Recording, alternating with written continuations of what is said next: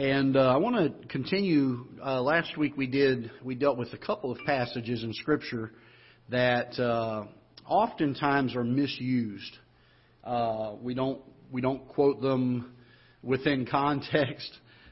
We use them for some issues, and we mentioned the first three rules of understanding and understanding Scripture right.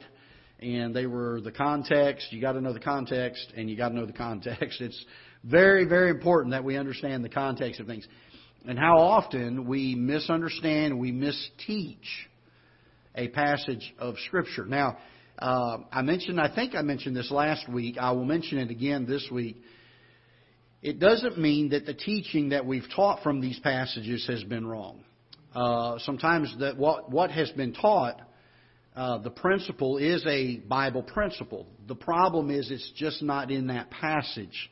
And so sometimes we use the wrong passage to teach something that is a legitimate Bible principle elsewhere in Scripture, but we misuse this one.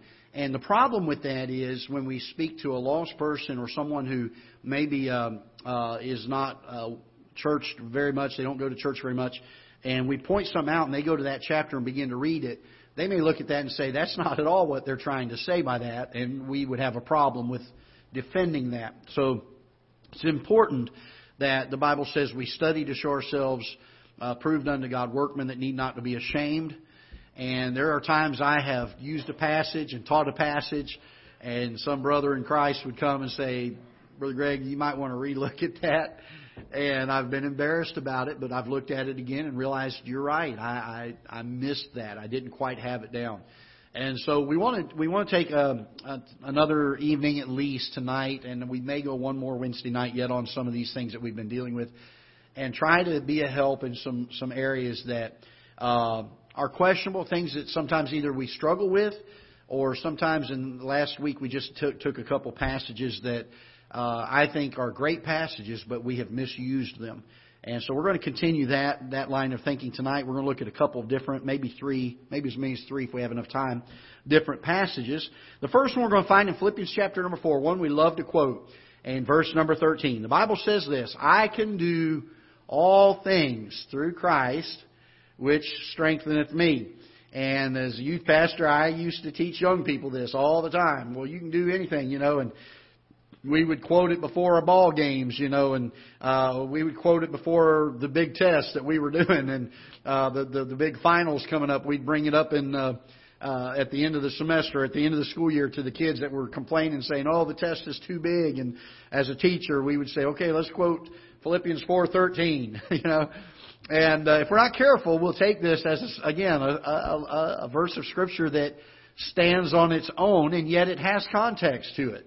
And so what is it that Paul was specifically dealing with when he dealt with this idea of I can do all things through Christ, which strengthens me? So let's take a minute and let's take a look at this. And let's go to verse number 10, and we're going to read, by the way, to find the context of a verse, it's helpful to read before it and to read after it. Sometimes read the entire chapter. And then let me say this, the chapters and the verses were put in later, after we had our King James Bibles. And there are some times, in fact, the next place we go to look at a passage, there is an issue between the end of one chapter and going into the beginning of another chapter. It's still within its context. And why they put a chapter division there is a little bit why we look at it and we think, well, why would they put that there if it all ties together?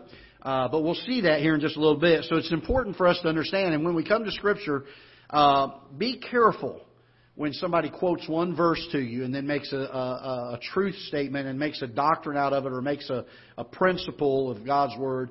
Be careful about taking one verse. Again, what they're teaching, maybe the principle they're trying to get across may not be wrong, but let's be careful about this. Make sure that we read and we're careful with Scripture. I think we live in a day where we handle God's Word very, very carelessly. And we don't spend the time looking into it the way we ought. So we're going to take a look here. Let's look in verse number 10. And we're going to go on down through this. The Bible says this. Paul's writing to the church at Philippi. Which, by the way, this is an interesting thing. Out of all the epistles that Paul wrote, the church at Philippi was the only one that he did not have to correct. This is a church that we could look at and say, well, what an example of a New Testament church. This church was commended. Paul encouraged them to stand fast in some things. He mentioned some things that they needed to be careful of, that they don't slip into. But he has no correction for the church at Philippi. The church at Philippi was the first church he established when he got the Macedonian call. And very interesting, when he went over into Macedonia, he landed there and he met a lady by the name of Lydia. Some of you will remember Lydia. The Bible calls her the seller of purple. There's not much known about her. That's about it. But she was his first convert. He led her to the Lord, and then they began a church there in Philippi. And this church thrived and it grew, and Paul commended them for a lot of things. And in verse number 10, he says this, "But I rejoiced in the Lord greatly that now at the last," okay, so Paul's getting to the end of his ministry. He's getting to the end of some things. He says, "Now at the last, your care of me hath flourished again." So again, they have sent time and again, and we find that Paul commends them even to the Corinthians. He writes and says, "Boy, the church at Philippi, they even gave out of their need and out of their want." And notice he says this, "But I rejoiced in the Lord greatly, that now at the last your care of me hath flourished again, wherein you were also careful, but ye lacked opportunity. Not that I speak in respect of want, for I have learned in whatsoever state I am, therewith to be," what's the next word here? Content. Wow. That's not a subject that we like to hear preached on a lot, is it? Boy, I don't know. We live in a world where all of the advertisements point to the discontentment of men. The world tries to show you how you need something. When I go to Harbor Freight, I walk up and down the aisles and I find a lot of things in Harbor Freight that I cannot live without. Amen, fellas? That's okay. You ladies laugh at us. Hobby Lobby does that to you. You find things that you just can't live without. Or if nobody can relate to either one of those, go to Chick-fil-A. Yeah, that'll help you. We'll find things we can't live without. And the truth is, we live in a world where we have been spoiled rotten, to be honest with you, in the society that we live in. The truth is, we live in a very discontent society. And even God's people, many times, we are discontent. Boy, if I just had this much more, if I just could get this point, if I could just have that job, if I could just have that house, if I could get that new car. And we're always looking for something more. And there's a lack of contentment with what God has seen fit to give us, to bring into our lives. And Paul says this. He says, "I've learned in whatsoever state I am, therewith to be content." Now, he's mentioning the fact that the Philippians have communicated with him. They have given to his necessity, to his need. But notice he says this in verse 12, and I love this. He says, "I know both how to be abased, and I know how to abound." Now, there's a lot of Bible scholars that know a little bit of what the Bible says about Paul's past. The fact that he was taught at the feet of a fellow by the name of Gamaliel. Gamaliel was probably one of the most well-educated men at the time. In fact, he was very instrumental when the disciples were arrested and brought to the high priest, and they were talking with him about what they were going to do with these fellows. And Gamaliel was the one who came and said, "Listen, you need to let them alone. If they're of God, then who are we? And if they are not of God, then they'll pass off the scene, just like some others have done." And Gamaliel's the one, and he was a well sought after teacher. Also, we know this, that Paul was a Jew, but many people didn't know that he was a Jew. More than likely, and a lot of scholars believe that his parents, he was a Roman, he was a Jew that was a Roman, had Roman citizenship. Many people believe that his parents were wealthy enough that they were able to buy their Roman citizenship, which was what had to happen in that day. If you were a Jew, you weren't a Roman automatically. You had to purchase that at a great price. Paul came perhaps, and more than likely, came from a fairly affluent home. Now, some people disagree with that. I'm not going to make that a point of contention or something I would fight over, but there's enough in Scripture that I think would lead us towards that direction, that Paul probably came from a fairly affluent family. One thing we certainly know is that he was, before his salvation, he was a man of influence. He could go to the high priest and get letters to go and deal with these heretical Christians at the time, is what he thought of them. And he was able to be a man of influence. He certainly had position, and he had well-being. He understood that. In fact, Paul goes on to say, and he talks about some of the things that he had in his life. He said, I was a Hebrew of the Hebrews. He said, as touching the law, he said, there was nobody that could compare to me. Well educated. He studied at the feet of Gamaliel. And he talks about all these things that were benefit to him. He said that men would normally glory in. And Paul said, I count them but dung. He said, really, years ago when I was a kid in high school growing up, every once in a while, there'd be an evangelist come through. And we had one in particular that would come through on a fairly regular basis. And he had been in the music industry before he got saved, and he had worked with people like Johnny Cash. He'd even sung, I think, with Elvis Presley in a few things. And he would come in, he would give his testimony, and he would say, I had a multi-million-dollar recording contract that was offered to me just about the time that I got saved. And he said, I gave that up. I knew that wasn't what I was supposed to do. And as a teenager, the way that he told it, now, and years later as I got to know him, he didn't feel this way. But the idea I got when he would share that testimony was that he gave up a big sacrifice so that he could suffer for the Lord. Can I tell you this? There is nothing that we can give up from this world that will ever outweigh anything that is on the side of following the Lord. There is none. Paul said, I count it but dung. He said, it's just like a rubbish heap. It's just a trash. He said, I don't even count. I count it as nothing. It was nothing. And he said, I would have rather gloried in being shipwrecked and being beaten and all of these other things. He said, I'd rather glory in that than I would in all these other things. So Paul understood what it was to abound. He understood what life was like when it was good. There's sometimes we go through life. In fact, my daughter, the other day, she's only got, $50,000 in her savings account. I don't know what it is. She got a lot of money. Let me tell you that. She got more than her dad has. And she's got all this money. And she called me the other day crying. She's like, Dad, we're spending more money than we're bringing in each month. And she's in tears. I mean, sobbing. She's like, I don't know what I'm going to do. I just don't know what I'm going to do.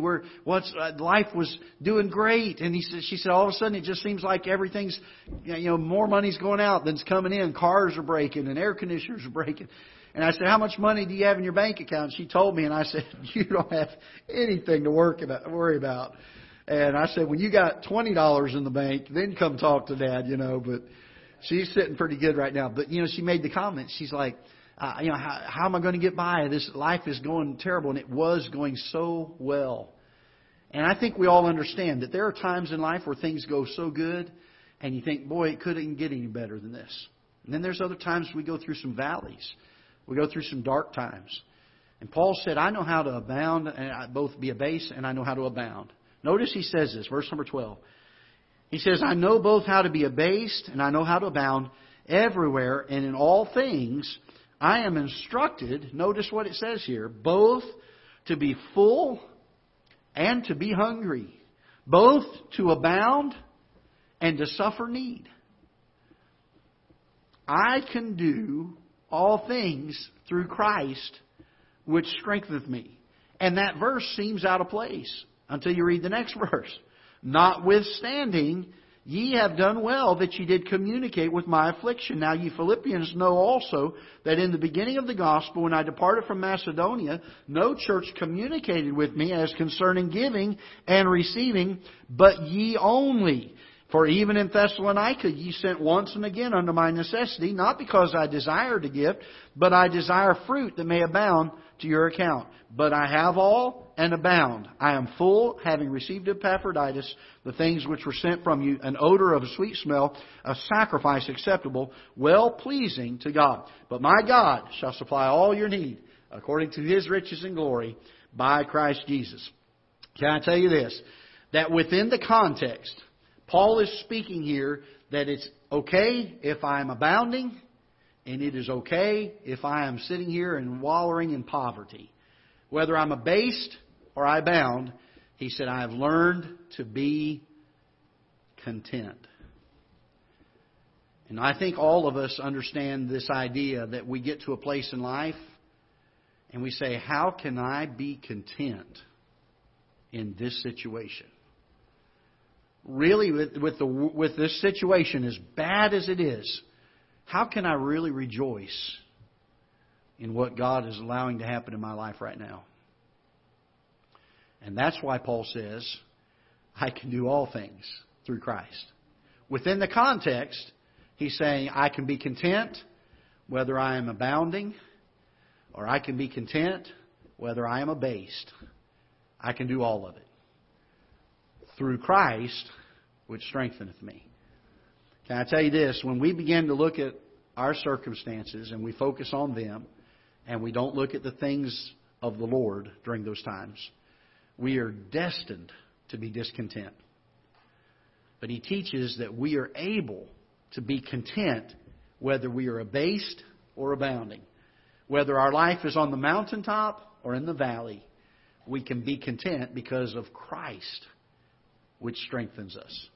The I can do all things through Christ which strengtheneth me is dealing here with the subject of contentment in any situation.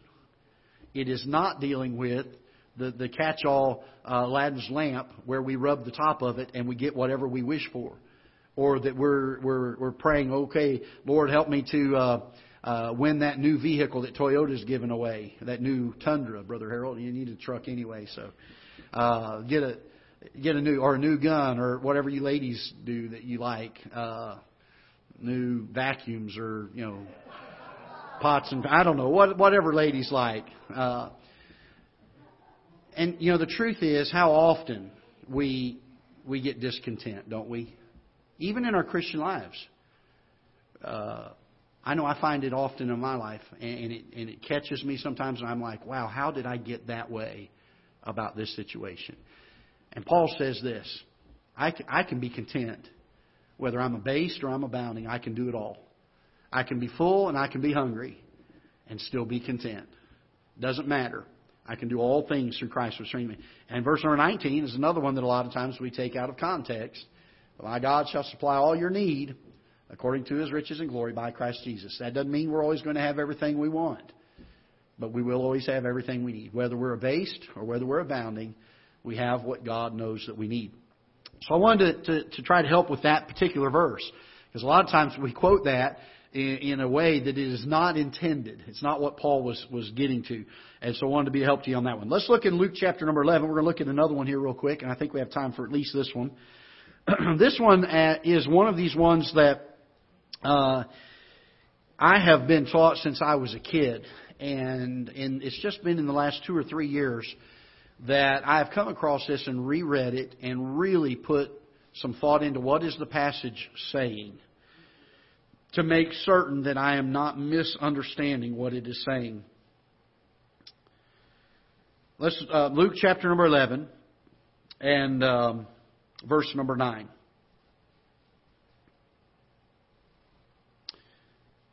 Luke chapter 11, verse number 9. Jesus says here, He says, And I say unto you, ask, and it shall be given to you. Seek, and ye shall find. Knock, and it shall be opened unto you. For everyone that asketh receiveth. He that seeketh findeth. He that seeketh shall find. Knock, and it shall... let's try that again. Verse 10. For everyone that asketh receiveth. He that seeketh findeth. And to him that knocketh it shall be opened. If a son shall ask bread of any of you that is a father, will he give him a stone? Or if he ask a fish, will he for a fish give him a serpent? Or if he ask for an egg, will he offer him a scorpion? If ye then, being evil, know how to give good gifts unto your children, how much more shall your heavenly Father give the Holy Spirit to them that ask Him? So again, we're dealing here with a couple of things regarding this asking whatsoever we shall ask. He says, ask and it shall be given you, seek and you shall find, knock and it shall be opened unto you. And again, we take this as a standalone verse to catch everything in our life. So if I need a new car, ask and God will give it to me. If I need a new house, ask and God will give it to me. Now, is that a true principle that we should pray about those things? Absolutely. But that's not what this verse is talking about. Notice what is right before it. When we get up to verse number 1 of chapter 11, the Bible says, And it came to pass that as he was praying in a certain place, when he ceased, one of his disciples said unto him, Lord, teach us to what? Teach us to pray, as John also taught his disciples to pray. And He said unto them, When ye pray, say, Our Father which art in heaven, hallowed be Thy name. Thy kingdom come, Thy will be done, as in heaven, so in earth. Give us day by day our daily bread, and forgive us our sins, for we also forgive everyone that is indebted to us. And lead us not into temptation, but deliver us from evil.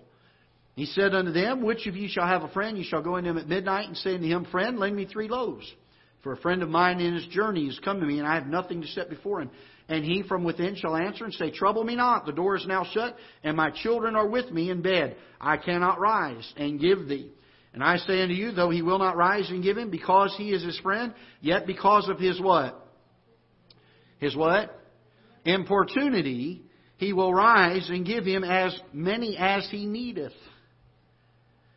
And I say unto you, and this is where verse number 9 comes in, Ask and it shall be given you, seek and ye shall find, knock and it shall be opened unto you.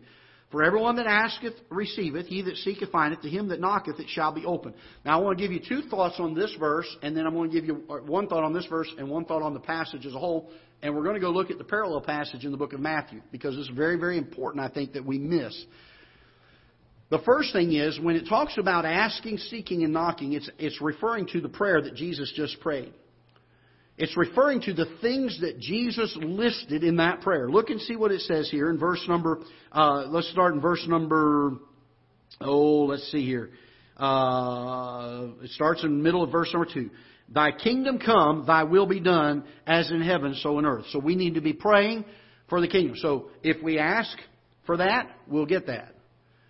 If we knock, we'll get that. If we seek it, we'll get that. Give us day by day our daily bread. That's what we ask for. That's what we pray for. And forgive us our sins, as we also forgive everyone that is indebted to us. And lead us not into temptation, but deliver us from evil. So we're asking for these things. Now he goes on to clarify a little bit further as we get down to verse number 13. He says, If ye then being evil know how to give good gifts unto your children, how much more shall your heavenly Father give the what? Give what? The Holy Spirit to them that ask Him. So let's take a minute and look over in Matthew chapter number 7.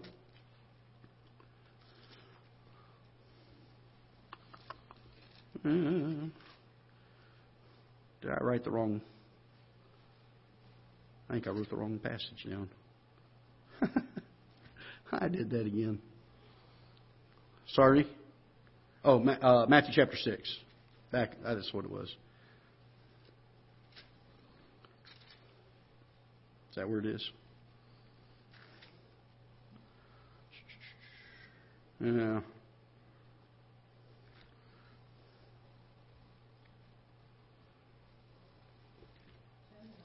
Verse number 9, somewhere in there. Is that it? Yeah, there we go.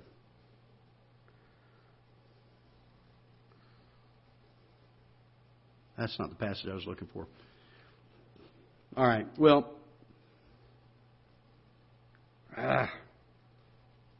we need to get this. Give me just a minute. Sorry about that. I wrote a passage down wrong, and I should know it, but I didn't have the chapter down.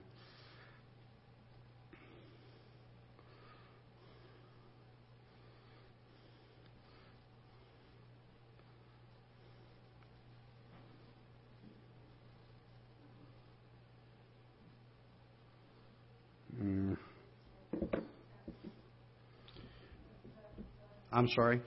Is 7:7? Nope, that's not it. All right, well, let's go. We can use Matthew chapter number 6. I may have been in the wrong chapter here, so let's see here. Yeah, there we go.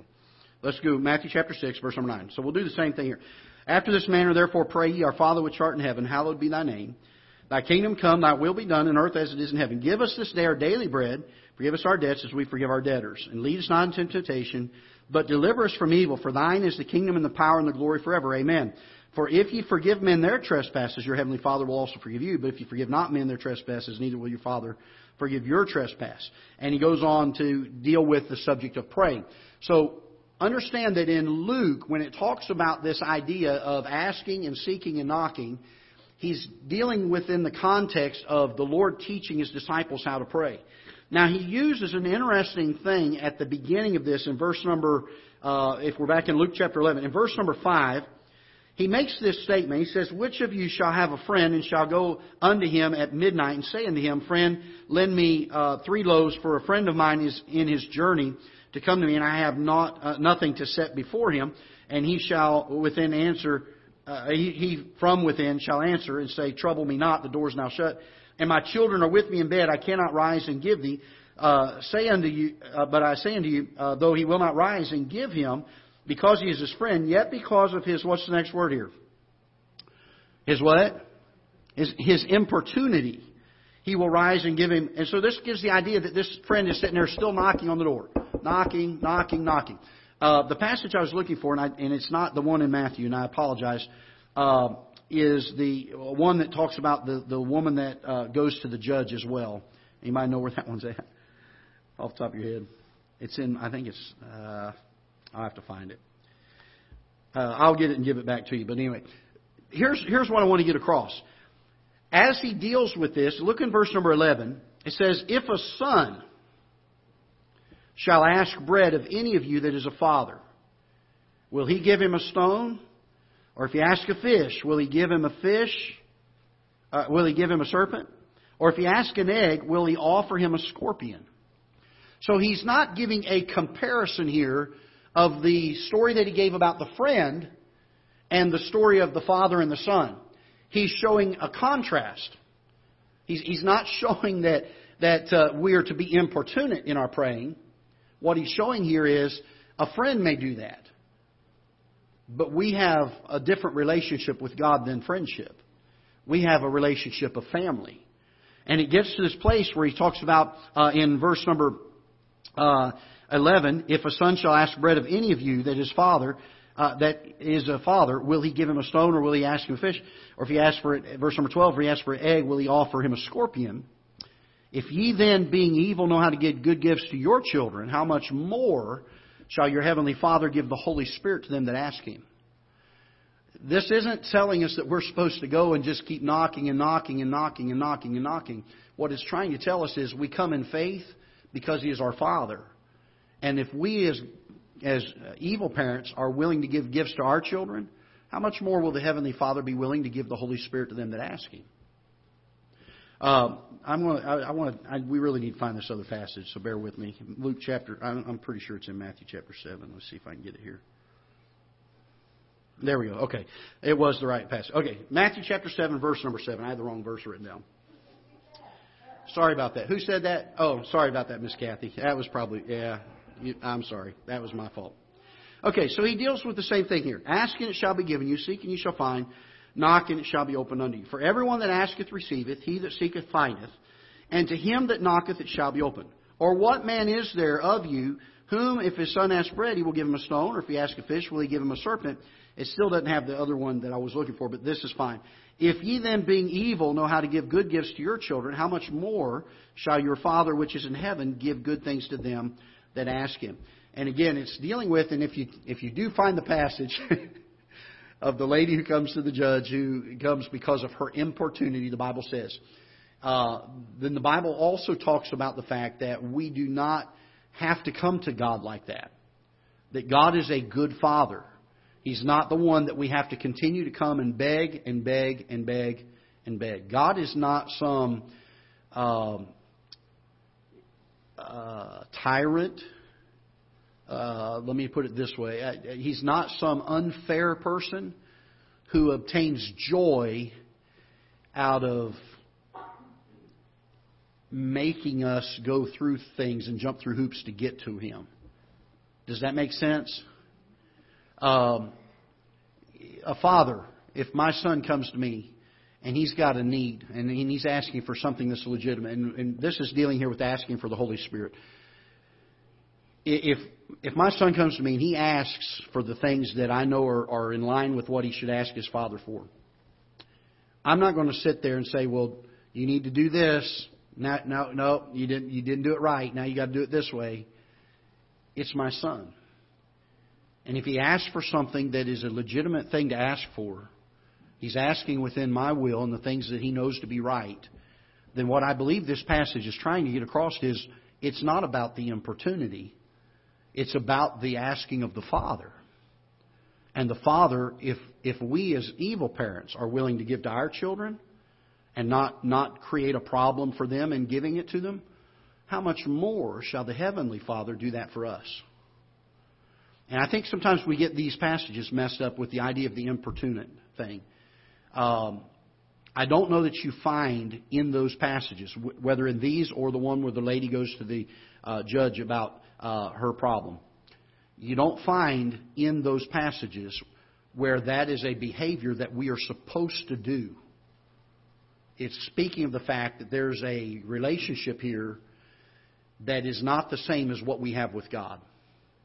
And that if these people can do it this way, then surely when we come to God, we can ask within what He's wanted us to ask for here, which was from the Lord's Prayer and from these things here that we find about the Holy Spirit. We can ask and we will receive. Doesn't mean we have to ask and ask and ask and ask and ask and ask and ask, and God just doles it out in little small bites. We ask for it and we will receive it. Just the same as a father would give something to his children. So very important that we understand that passage. I apologize for the mix-up in the passage there. And there was one more I wanted to bring in here, and I did not write that one down apparently. But I did have Matthew chapter 7 down. I just looked at the verse here.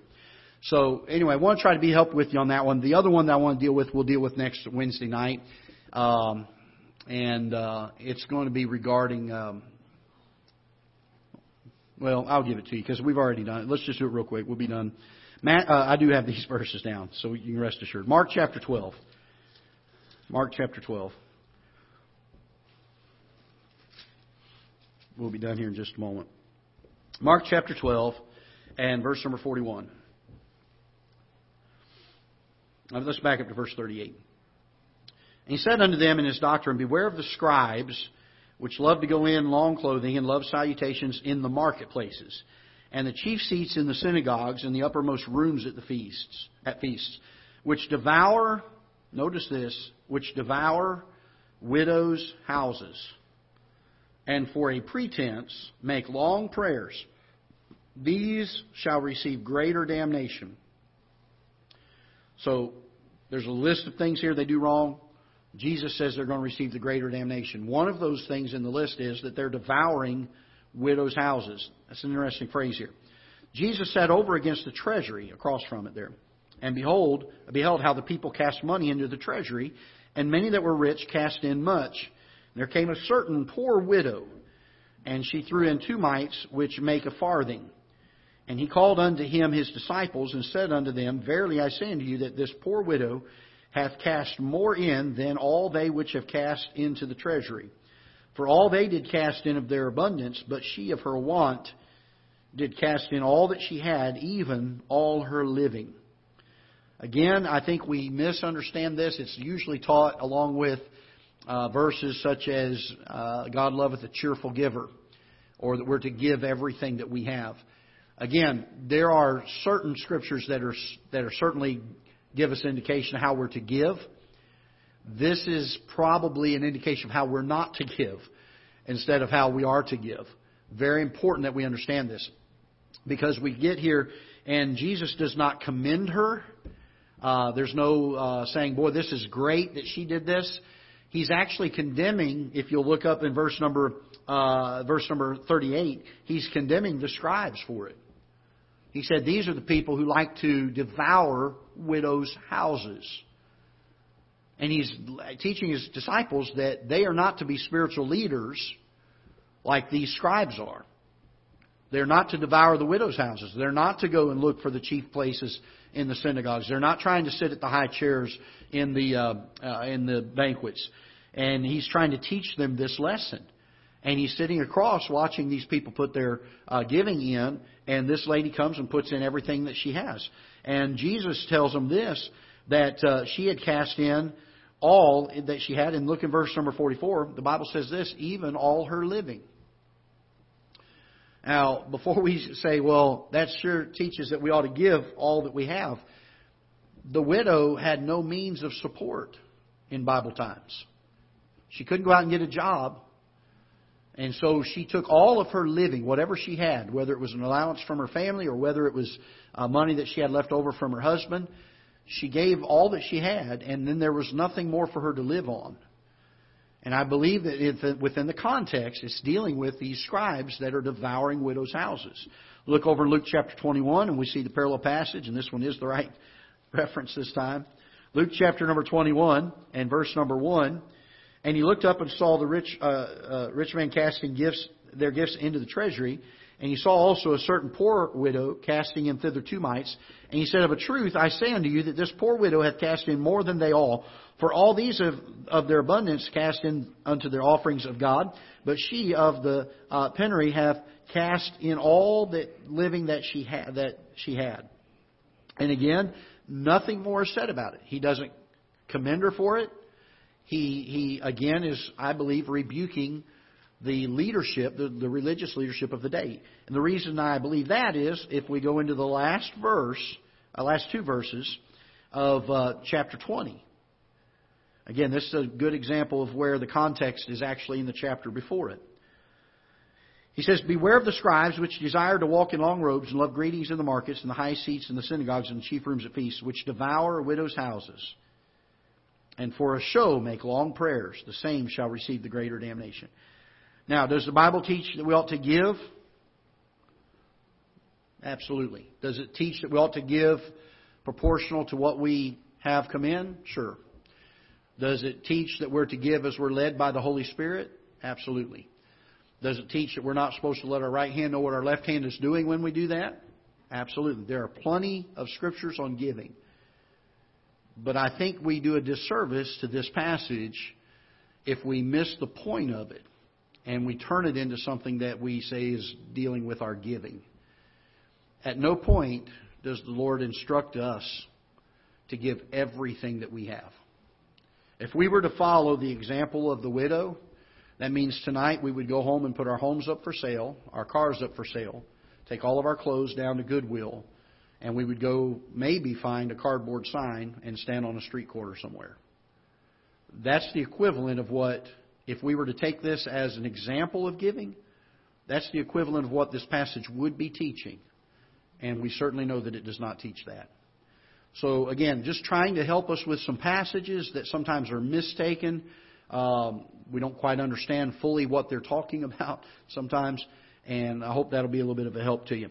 And then I do have one more thing that I think we'll deal with next Wednesday night. That's not a problem passage, but again, another issue that sometimes we don't quite understand, like some of the things that we did regarding where the Old Testament saints went and things like that, some of those topics.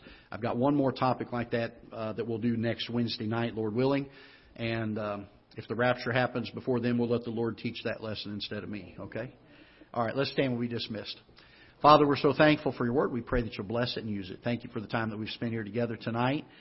And Lord, we do pray that you would help us to understand and to rightly divide your word.